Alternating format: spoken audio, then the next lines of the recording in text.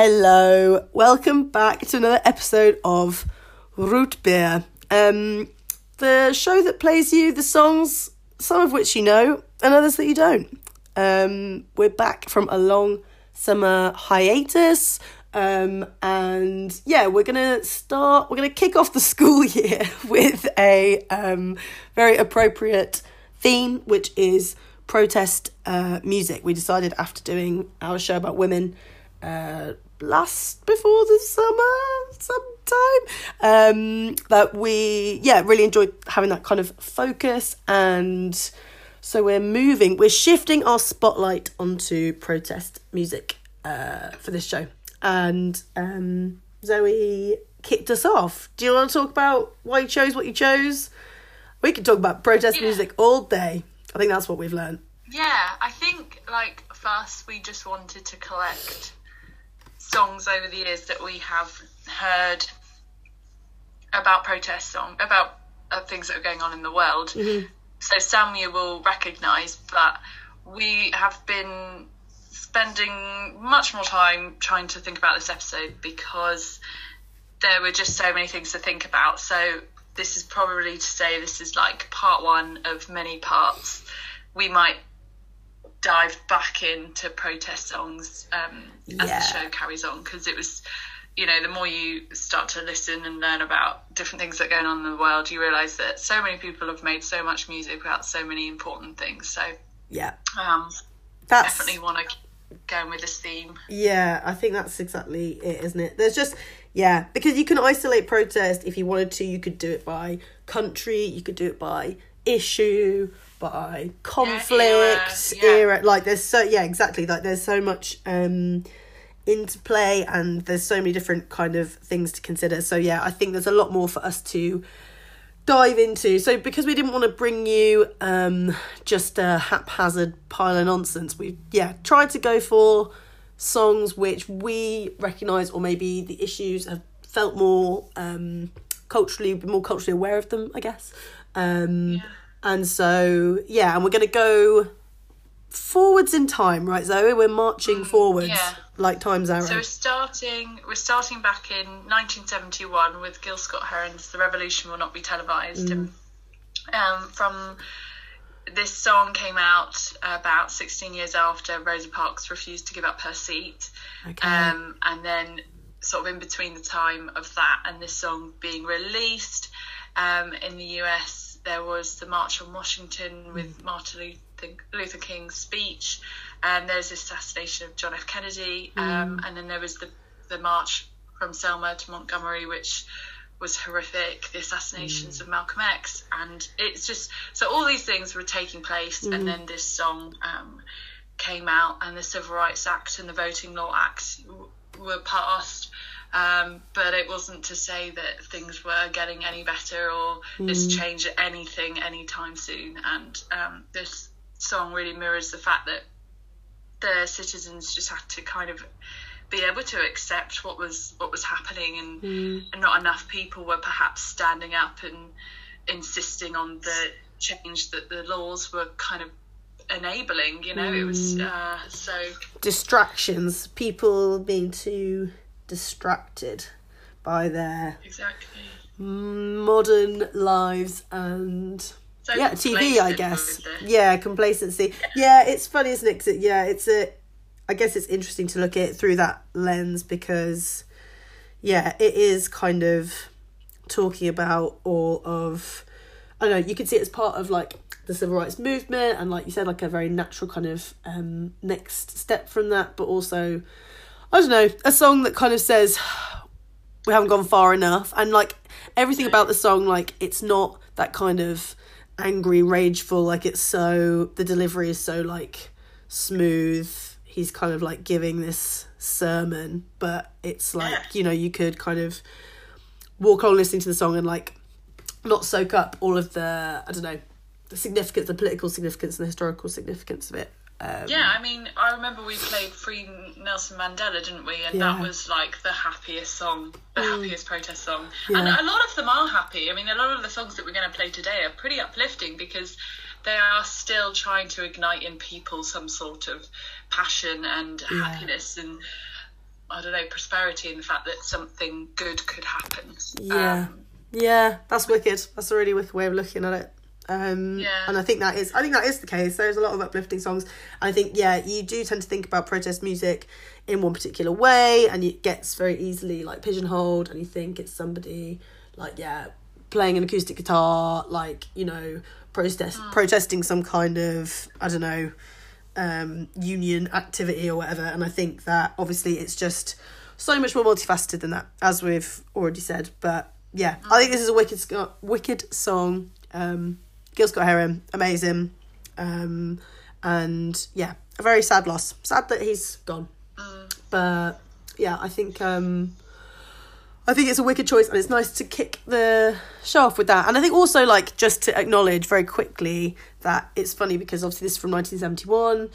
Like, we could also do like a whole other show which would be about like songs prior to that. Like, there are so many great there's so much great like folk music that's protest music, and I think that you know, that's like the legacy a lot of the time, well, especially in this country, of a lot of this sort of music is people doing all that stuff that I was just talking about, you know, protesting a lot of like very old conflicts and stuff. But anyway, that's another story for another day. But we start in 1971.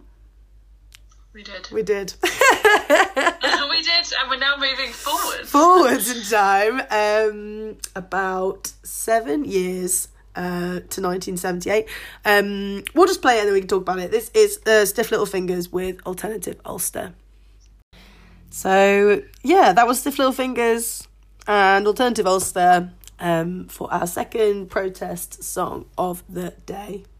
What do you reckon, Zen? What a nice piece of electric guitar. I just say. A cold slice of electric guitar. Well, it would be wrong not to include something from the punk movement? Something punk. Sure. It would be wrong, I think, not to include something there. I mean, this song actually, funnily enough, has a lot of resonance with me before I knew, you know, anything about like the Troubles. I didn't know that like Ulster was Northern Ireland. I must have been like 10 or 11, I guess. And like I got really into like, I don't know, I guess like 70s punk, but like I didn't have very like I didn't really know anything, right? So I just used to listen to like Sex Pistols and stuff, and then my mum would show me like a couple of things, and this song I thought was just absolutely banging. I absolutely loved it. And I think it is really, really great. Obviously, coming out in 1978, it was kind of slap bang in the middle of the Troubles, and obviously the lyrics are kind of all taken up with talking about just being in Belfast. And I think the reason that I like this song so much and consider it a protest song is because it's got that whole youth aspect. It's basically talking about young people, you know, not having enough to do in Northern Ireland, and essentially kind of how that conflict has just been like set their kind of culture back a long time, because, you know, they don't have the same kind of freedom of opportunities as other people do, like within the UK. And I think that obviously a lot of protest music is young people's music, or like, you know, protest is seen as like coming from the youth a lot of the time, right? And so I think the fact that this is about like such a massive, miserable conflict like the Troubles, but is mainly like young people talking about how they don't have enough to do and enough opportunities as a result of that, I just thought that's pretty great. I mean, it's the reality of it, and like the young are, you know, without the freedom that you have as an adult, you know, you are gonna, you know, it's the things that matter to you, isn't it? And what matters to you as a young person is so valid, you know? Yeah, 100%. You're just how like, it affected them. So. If you're seeing, especially I guess like other people having a different kind of young experience, and you feel like there's just like no opportunities and nowhere to go, like growing up in a dead end place is something that a lot of people talk about, but when you've got that added with, you know, violence and just the English like being pricks as usual, then just compounds that whole experience. But yeah, I think it's an absolute banger, and it came out actually, funnily enough, So Teenage Kicks came out on the same week, I think. So yeah, so like the Undertones are a band from Derry, and so this like started a rivalry between the two bands. Obviously Teenage Kicks I think went on to be more commercially successful, definitely. But yeah, I just thought that was a funny coincidence. That kind of like plants it in musical time as well. Yeah, it does. It really does. You can picture it now. And also, like, you know, when they're like singing, and you kind of like, you can sense the tension and like the stuff that they're obviously saying, but like, you equally like, it almost doesn't matter about the words because you can hear it in their the way they're singing as well. Yeah, 100%. It's like the polar opposite, isn't it, of the Gil Scott-Heron track in that way. Yeah, like, yeah, it is. You can just tell. It's like, whereas yeah. I don't know how old. Yeah, it's a mosh pit song as well, I'd say. Oh, it really yeah. is. Yeah, jumping around. I feel like yeah, you revisited a mosh pit recently, didn't you? I did at Slow Tie. A solo mosh pit in the time of coronavirus was my energy that day. It was amazing. I love Slow Tie. I think he is like incredibly just super punk. Like being at that show, there's like fire coming out everywhere. He's stirring everybody up. But I mean, this is what I mean. Like, there's songs like that. We'll talk about this later on. But like, there's songs like that which come from a certain genre, and so as a result, people don't think that they can be protest music, or they're not conventionally protest music. Like, if I want to think about what is like the concern of like our generation and hear music about the government and things that are relevant to me, I would probably go now. Obviously at that time it was like the punk movement, but I think now I'd probably go towards a lot of like British rap and hip hop and stuff, because like it tackles that a lot more head on and just has much more cultural significance to us now. But anyway, I digress. So that was Alternative Ulster. What a great song. Bring that to the table. Thank you for listening to it. And shall we do we've got quite a few tracks from America now. The reason we did such a long disclaimer at the beginning is because we realised we wanted to include all these American songs. Oh god. But forgive us, we are going to do it can't be helped. And I guess this is interesting as well, isn't it, because like we're two British women, like my mum's American, but like still irrelevant. It's what was in our sphere, I guess, completely, at the time of like, I don't know, just music in general. Yeah, and because, you know, you can't just draw protests down national lines, down nationalistic lines. Like, that would be a crazy thing to do. And actually, you playing Bruce Springsteen next to him, Bruce Springsteen was always played in my house by my mum, you know, and dad. They just loved him. Yeah, I mean, what a guy. Yeah. We're gonna play him, and then we're gonna do it back to back. So we're doing, starting with Bruce Springsteen, Born in the USA. So we're shooting forward to 1986. Not too much of a jump. And then Zoe has chosen Zoe. No Doubt. I'm Just a Girl. So it was the all-male band that Gwen Stefani fronted back in the 90s. Back in the 90s. Came out. I love that you chose this. I can't wait to hear you talk about it. Okay, let's play them. So, a Yankee double bill. Yeah. First of the Don't just get one. You never get one. You never just get enough with America. No, so that was a couple of songs that I think, I mean, Born in the USA is obviously an iconic song. I feel like I can't remember the first time that I heard it, but it's one of those songs that feels like has always been around. Yeah, it was always on the radio or in the CD player or wherever it was.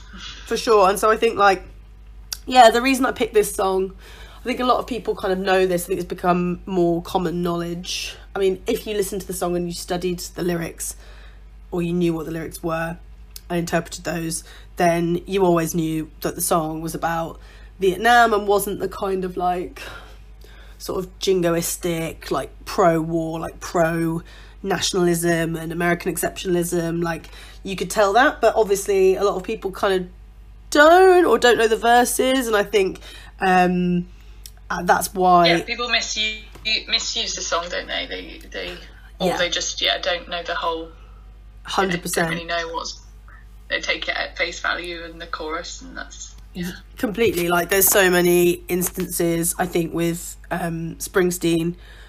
So many, like, Republican politicians want to use his songs.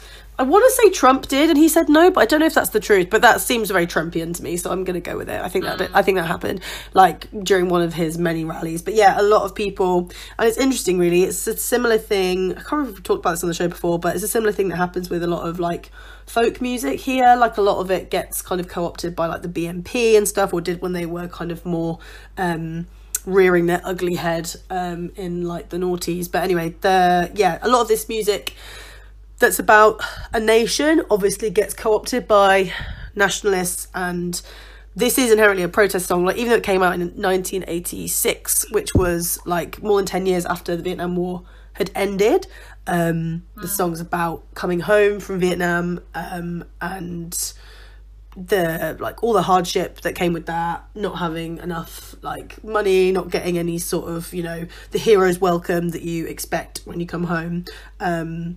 So yeah, it's great, and I think there's been a lot of academic kind of studies of it, I guess, because it's just one of those songs that is just always so much, like, within the Western consciousness, I guess, and they kind of talked about American identity and working class identity as well, people being so desperate, and that kind of just being an American not being everything that it's cracked up to be, no matter what kind of community you're from. So yeah, anyway, I love it. I love an anti-war song, and I think this one is great because it just hides under, it's like hiding under a cloak, it's hiding under the American flag, but it's actually a big protest song underneath. So yeah, I don't know if you saw the film Blinded by the Light, but it really like shone a light on his on the actual context of his songs and what Springsteen was writing about, and it just follows this young guy in Luton who is very frustrated about his surroundings and his life, and it's kind of a growing coming of age plot, but he really identifies strongly with Springsteen's music, and he wants to write about, or wants to learn about what's happening in the war, and just he really kind of was able to express himself and find his kind of creative voice through poems and writing and things like that, through kind of understanding or absorbing Springsteen's music and, like, seeing the kind of real passion and truth behind it. It's not just taking that face value, like, off again, and kind of seeing things for much more what they are, like thinking much more widely about the bigger problems in the world and things like that. So yeah, it's pretty cool because, like, I don't think I've ever seen a film. No, there definitely are films about it, but I just can't think of one off the top of my head. I'll have to have a look. Yeah, I mean, this came out like last year or something like that. Because I don't think ago now, I think. I don't think there's any films that are, like, about being a fan of someone. Do you know what I mean? Like, like a lot of like movies, like Almost Famous and stuff like that. I mean, there must be others. I guess there's, like, stories about people who get, like, obsessed with artists or whatever, or, like, that sort of thing. But I don't know many movies about just being a fan, of, like, someone who's like real. So it's a pretty cool thing to do. I don't know if that's why I hadn't seen it. It was nice because it really, like, we listened to a lot of Springsteen songs through that film because he was listening to them for the first time, and you can kind of experience it through him, and it was just really lovely. But I was thinking, actually, Yesterday, Yesterday, the film about the Beatles. Completely different plot line where no one knows the Beatles existed, and this guy can just hear it and play these amazing songs, and he knows who the Beatles are, and everyone's just absolutely kind of naive or just don't know, which is a really interesting plot. But it's so mental, isn't it? What a crazy trying movie. to kind of capture these musical icons through a different kind of story, or yeah, 100%, rather than telling the story of their life. So that's very true. I didn't even think about Yesterday, but I think you're right, and I don't think there are many. I don't know. We'll have to go on a little Google. Ask Dr. Google, but I think it is interesting. But yeah, I mean, Yesterday, like when I first heard about it, I thought it was like, I was like Danny Boyle and who else is it? Richard, what's his name? You know, big boy, Bridget Jones guy, Snowy London Man. Anyway, the two of them teaming Mark up. Darcy? No. You know, the guy who directed like Love Actually and everything. I expunge him from my mind. I don't want to know. Oh, I know. Richard Curtis. Yes. Richard Curtis. Richard Curtis. Yeah, Yes. I was like, Danny Boyle and Richard Curtis have got drunk together and they've like dreamt up this fucking crazy movie, and that's nuts. I was like, that's insane. Like, that's stupid and weird. Stupid and weird. Not that bad. That's really bad. But I watched it when it was I don't know if it's still on Netflix, but it was.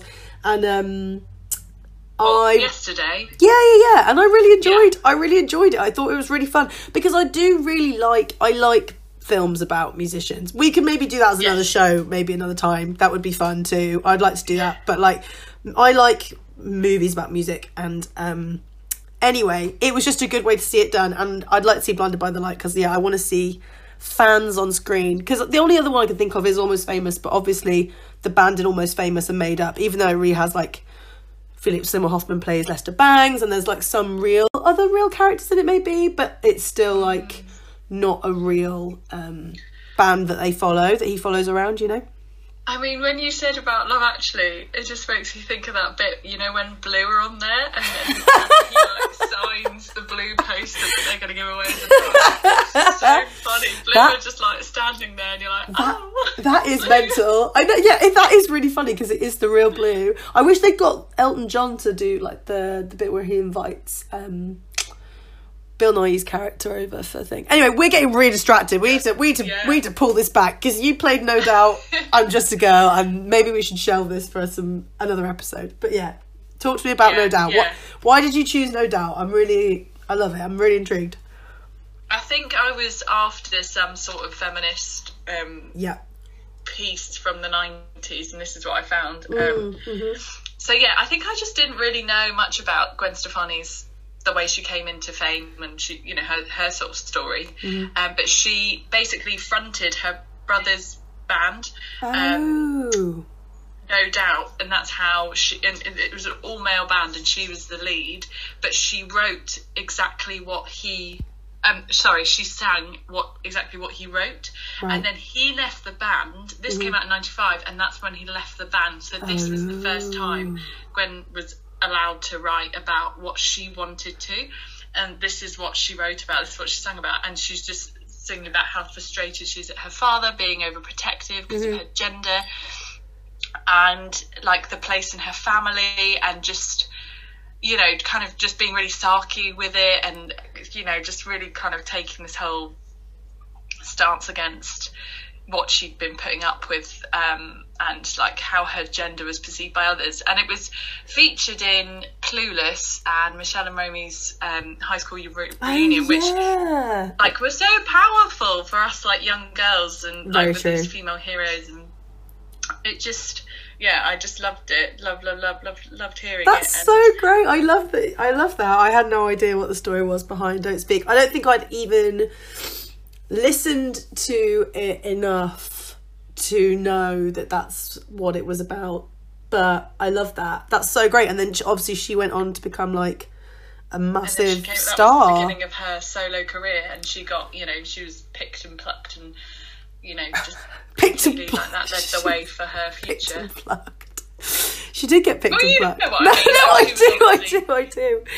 Scouted, you know, she was really seen then, and it's amazing because she was seen when she was able to do what her truth was. Yeah, because she was better than Eric. Get out of here, Eric. Yeah, bloody Eric.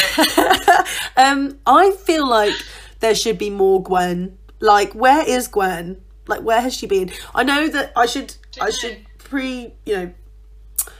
say that I know that there was a lot about her big solo album, which a lot of people talked about and said because of her appropriating Japanese culture. And there definitely are some aspects of that album, that solo album that she did, that got huge because of that suffer for it. But I do think she put out some absolutely massive pop bangers. Like, she was great. Yeah. And I think, where did she go? I think we deserved more from Gwen. I wanted her to evolve or it's changed into something else, and I don't know what she's been up to, but anyway. Probably defending herself from accusations. This year, Maggie Lindemann, who has a beautiful voice. Yeah. Just amazing voice. She's done a cover of this song this year. Oh, nice. And you can find it on YouTube. So if you want to hear a different take of this song, you can. And it's nice because actually in that you hear the lyrics, because it's really stripped back, and you really hear the lyrics for kind of what they are. So. I'm going to listen to that right after we finished. Right after this. Okay, so we've got a couple more from the States coming up now. So we're kind of jumping forward in time. A lot of these have had about 10 years between them, actually. Pretty much every single one so far. So we're kind of going by decade-ish. Because that came out in 95, like you said. And then the next one, which you chose as well, is 2005. And then we go to 2015. So, yeah, we're basically going one decade at a time. So, should we play them? Yeah. Here is Gossip, Standing in the Way of Control.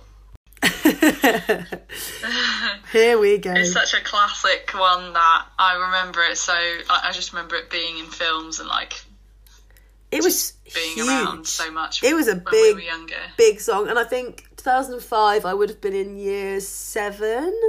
So I guess, we were like 11-ish.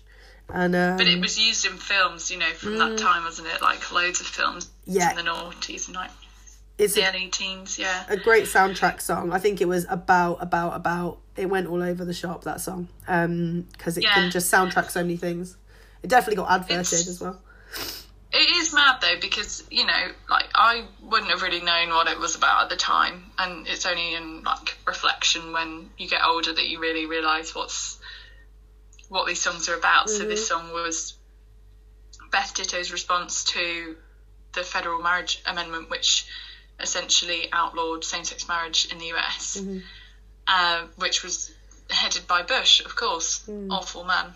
But it was by her, it was this song, like we were saying earlier, it's that upbeat kind of trying to rally people together and trying to not make people feel ashamed of who they are, and trying to ignite that punky rebellion in that you are still need to stay true to you are, and you need to have this, just ignore the state, ignore this Bible Belt culture of what you are being called because of how the world is at the time. And I actually found it really interesting that only 6 years ago the US Supreme Court struck down all state bans on same-sex marriage. That's crazy, isn't it? That's nuts. So recent and just grim. Just absolutely and she was grim. Singing this song 16 years ago. That's not... No. It just seems like so much has happened, but we are still so slow at making the changes. Yeah, completely. And I think that's why, it's kind of feeds into part of the reason why a lot of these songs, we've already talked about this a bit, but, a lot of these songs might not be considered, your stereotypical protest song. But, a lot of these, if you're fighting for something, if it's not constrained by, a conflict, if it's something that you just think, like you were saying earlier, something that you think is important, then, it's going to bleed into more popular culture and music, and also, people, you just got to keep on going. Do you know what I mean? It's just, because it takes so long, or it can take so long, for real change to be, executed. So, yeah, I think it's wicked. to have this in there. And it is crazy. I mean, only 6 years ago seems absolutely bananas, doesn't it? It feels like a lot's changed since like 2015. To be fair, things are going like backwards again. If you look at like the abortion rights now in Texas and I don't know. Yeah, now that would be something. We want to hear some pro-choice. I mean, I bet there's loads of them out there. Yeah. Just got to dig around. But yeah. It's a wicked song, and I think that, you know, obviously 15 years later is when Kendrick Lamar brought out All Right, which was the second song that we played just now. And again, like, a song which you wouldn't necessarily think of as being a traditional protest song, but the reason I liked it is because it was used within protests. Because a lot of Black Lives Matter protesters were kind of using the chorus in chants and singing it during the marches. And so a lot of people were calling it, like, you know, the soundtrack of this movement. Obviously, it wasn't completely like ubiquitous and like happening everywhere, but I just thought that was a cool example of like you taking that song and using it as like a tool in part of your protest, or like because it expresses like the ideas that you want it to, even if it's not explicitly meant to be just about that. So I thought it just shows that music brings so many people together, doesn't it? Yeah, exactly. And that's the whole thing. Like, this song is like a joyful song in like a lot of ways. Like, it's about being okay, like, despite everything, and looking after each other. And so I think that the fact that it was what was used, considering there are so many songs about racism and the effects of racism in the US, I think it's pretty cool that this was what people wanted to use to like unify them in that movement. I just think that's wicked. So yeah, and I think that it's just nice. It was organic, you know, it was an organic thing that happened. But yeah, it was obviously from To Pimp a Butterfly. I could have picked a lot of songs, to be fair, but like from Kendrick Lamar, if you wanted to look at different things, especially that album. But I thought this was, yeah, just a nice and different interpretation of it. So yeah. Very nice, thank you. Very, very nice, thank you. Sorry, I don't know why that came out. Very nice, thank you. Zoe's just started as a teacher, like, well, not just started, but you're doing your teaching job, and I feel like that was a teaching moment. Managed to go a long way, that's all I've learned and trying to teach, yeah. I think it's just how you get year ones to kind of, yes, thank you Daisy, thank you for bringing in, you know, your pencil sharpener that's shaped like a frog. Thanks for telling us for 25 minutes uninterrupted what you did on one Friday night. Anyway, so those were a couple of American songs, and now we've got a couple more to play you, and we're going more into now, I guess, as now as you could probably. We're tearing away from the US, really, aren't we? Yeah, we are, thank God. We're tearing away. We've had enough of their bullshit. There's a lot wrong with America, which is why they've got so many good protest songs. So true. So yeah, we're coming back to Britain to start off with Mona Haydar and Hijabi, or Wrap My Hijab, and that came out in 2017. So we're gonna pop that on, and then Zoe, we're gonna tail it off with you, right? We are indeed. Okay, and you can talk more about that in a minute. But yeah, this is Mona Haydar. Mona Haydar and Hijabi, Wrap My Hijab, from 2017. And yeah, I mean, another American song, but Mona is Syrian American, and this came out in 2017 on Muslim Women's Day, I think, and it was just about kind of, yeah, preconceptions, misconceptions that Americans have, or American culture has, about Muslims. So I really wanted to include this. I think that just wanting to kind of talk about different structures, I think she said, you know, like the hijab, pregnancy, all those sorts of things, like, you know, when like Muslim women's bodies like being under more kind of like being under the microscope more, I guess, than they would be. Like a lot of Americans like think that Muslim women should get rid of their hijabs, that that they should be liberated from wearing them, but actually they're putting them under more scrutiny and kind of policing their autonomy and their bodies and stuff by doing that. So yeah, and I just think it's pretty wicked. The video's grand. It is good. It's a really good video. She's wicked. I really liked it. Yeah, grab it on YouTube. She's really great, and yeah, just another song that's like positive, making a positive narrative. But like owning what she, like taking it back and making it hers, and sending the message that she knows many probably other women would want to portray against, for sure. Retaking the story. I don't know. Completely. I think, speaking up from that community, because obviously, I think that a lot of music by Muslim women as well doesn't like kind of get into the mainstream. Like obviously it's being made, but is it's not kind of as widely recognised. So yeah, using that to talk about it, making a really joyful song, I think is grand. So wanted to play her. Like I said, that was in 2017, and then we're screeching into the present-ish. The time when 2 years ago, when we'd all like to turn back the clock to, I think. when we first started this podcast, that's what we said. No, when we'd all this episode, which has been going on for 25 years. Well done if you've made it to this this deep dark stretch of our musings on protest music. But no, I said when we'd all like to turn back the clock to, because 2019 was like absolutely the good old days. I'm here for that. Yeah. I agree. The good old days. But yeah, this song is from Aotearoa, which is the Maori name for New Zealand, and it's called Kea Manu, and it's various artists, so lots of kind of popular artists out in New Zealand collabed on this piece, headed up by Rob Brewer, and it was all supporting the land protectors of the Haima Teo lands, which I probably mispronounced, I do apologise, but this historic land is all about protecting it. It's currently owned by Fletcher Buildings, who want to produce the land for housing programme on it, so they want to build loads and loads of houses on this land that was originally not theirs, and they essentially stole it.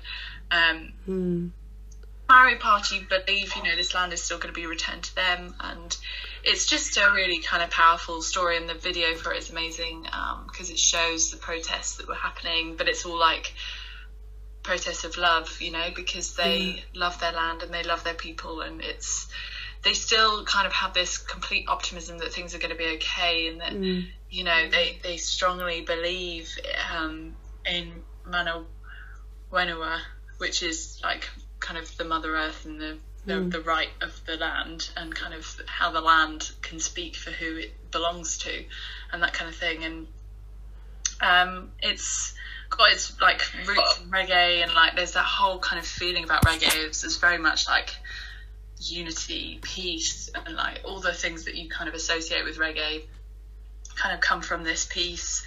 And yeah, it's just a really powerful song. That's wicked. That's very, very cool. I just have listened to it over and over. I think I just love it. Like the beat of it just makes you feel so good, and I really hope that the movement and the support of all these artists as well, like these well-known people, do make change. I think it's kind of so bizarre how how like colonialism that's just still so sporadically ingrained in our society is so evident in New Zealand and Australia, because it just hasn't been returned to the people. It is never going to go back, unfortunately, probably because of the building of the nation and how it is like in the modern world. And I really it really stayed with me whenever we were, so I went to New Zealand and Australia just about a year and a bit ago, and at the beginning of events, say it was like a stand-up show or like whatever, they would always thank the landowners. Really? And that was kind of, well, I mean, they probably don't do it at every event, but at some events that we went to, they thanked the landowners at the beginning, and they paid respect to them. Yeah. But that's kind of like as far as it goes. That's so interesting. You know? That's so interesting. I never knew that. Obviously, it's probably going with quite like, for a better word, like more well-rounded events than some. But yeah. You're putting yourself in places where people are more likely to do that. Like, yeah. No, I understand that for and sure. it really like stuck with me that like, yeah, it should be said at everything, and they do it in netball as well. Oh, really? In all the netball leagues and things out there, they do things like that. So yeah. Wow, that's so interesting. It's such an interesting conflict there, because obviously like what's happened in America and Australia, I mean, I'm way out of my depth here, I don't really know anywhere near enough about like those Indigenous communities, but still it feels like in New Zealand it feels like both less fraught and more fraught, because I think people, it seems like they acknowledge it a little bit more, they think about it a little bit more.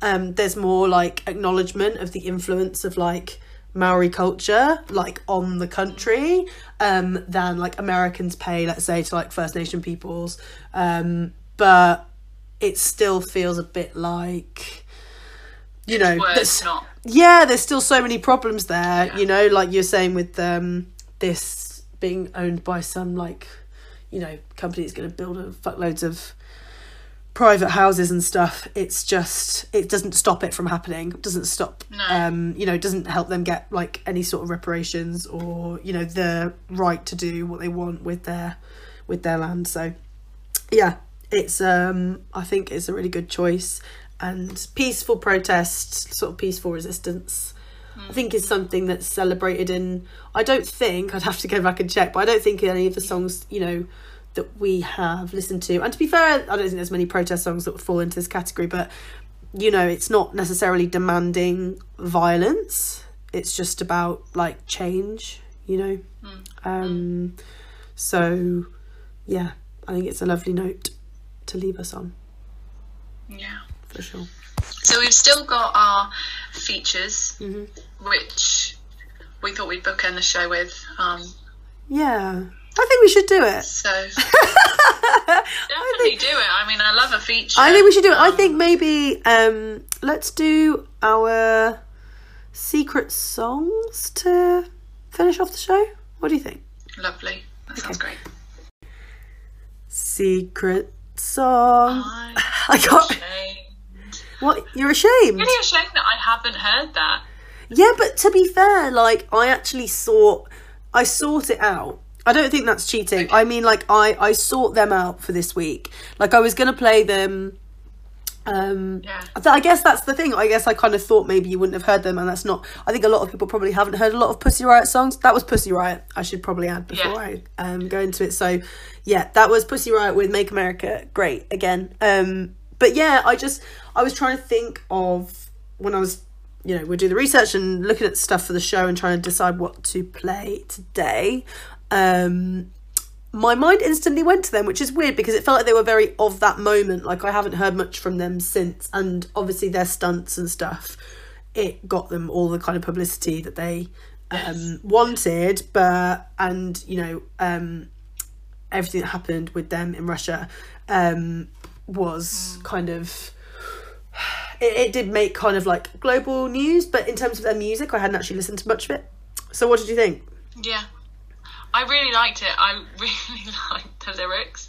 Yeah. It just, like, so simple, but, like, just speaking the truth. And, like, I don't know. Yeah, the video very cleverly done. The video as well. It's with crazy. All the kind of stunt of, like, woohoo, Trump's in power, la, la, la, la. And then just completely ripping it to shreds and being like, yeah. It's pretty great. This is what Make America Great Again should mean. And, yeah. It's good. I love it. I'm glad that you got a little Pussy Riot in your life. It, or it's it's just completely like rewriting what Make America Great Again could mean or should mean. Probably does mean to a lot of people. Yeah. Fair. True. Yeah. 100%. It's Where did that slur come from? Like, make America great again? I don't know who came up with it for him. I have no idea. Like, he can't have come up with it off the top. But then it is so simple and dumb that it also could have done. So I guess that's why it works. You imagine that he could have made it up, even though he almost certainly didn't do it.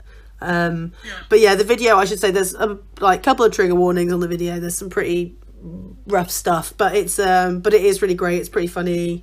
Lots of drag and fun, skits and characters and stuff, like as I was saying. But it's again, love the tone of the song. Like, you can imagine it playing like out of a bar when you were at the beach, kind of. Do you know what I mean? Like, which is really fun. So I love it when there's a bit of like that discordancy, which has featured in quite a lot of the songs that we've picked, actually, which is interesting. It's not just like straight down the middle. But yeah, I'm glad that you loved it. And I also listened to your song. We're going to do it kind of unconventionally today because we want to lead out on this track that Zoe chose. So you haven't heard it yet, but I have. But I didn't hear it before now. That's right, isn't it? Which is only slightly in the future. Yeah, only slightly in the future. 3 minutes into the future. 3 minutes before everybody else's is. But yeah, I really loved it. Wow, how beautiful and mournful, gorgeous strings. Like, yeah, fucking great. What was that, please?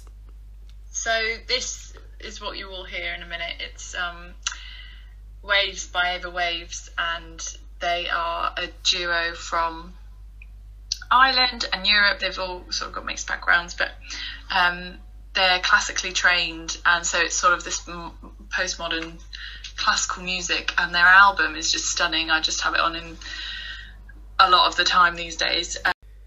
So this was the music that they were producing and creating with a backdrop of the looming Brexit vote, which was going to, affect their lives, being from Europe and Ireland, and their kind of lives that they'd been living around Europe. So yeah, sort of emotionally driven, post-modern, post-classical music. I just love this kind of take on classical and where they've gone with it. Beautiful music. So gorgeous. Enjoy. I love it. Oh, I was going to say though, does that mean that this came out in like 2016 ish or 2015? I think they were writing music at that time. It was released 2 years ago, so I think they were building up their album. Okay. So yeah, they're probably writing for a few years before it came out. Because I was going to say, it's funny that we both picked, like, you've picked something, because MAGA came out in 2016, the Pussy Riot song, and obviously Brexit and Trump were both around that same time that year. So it's interesting, I guess, like, yeah, that's like the last, one of the biggest years, obviously, apart from COVID. I think that's when so much politically, like, there were lots of seismic shifts, like there was a lot of changes in that year. So yeah, I just thought that was a funny coincidence. But yeah, it is a beautiful, beautiful, beautiful song. So thank you for playing it. Thank you very much. So yeah, we hope you enjoyed the show today. We did a lot. I had a lot of fun with this one, so we'll do it again. It's been a good few months' work. Yeah, that's all we've been doing for the last continuously. We never stop. We never sleep. 24/7. Yeah, please. Hope that you enjoyed the show. We're gonna keep building it and elevating it and lifting it and maybe getting it out there a bit more now. So yeah, enjoy this beautiful song. And goodbye. Amazing. Bye.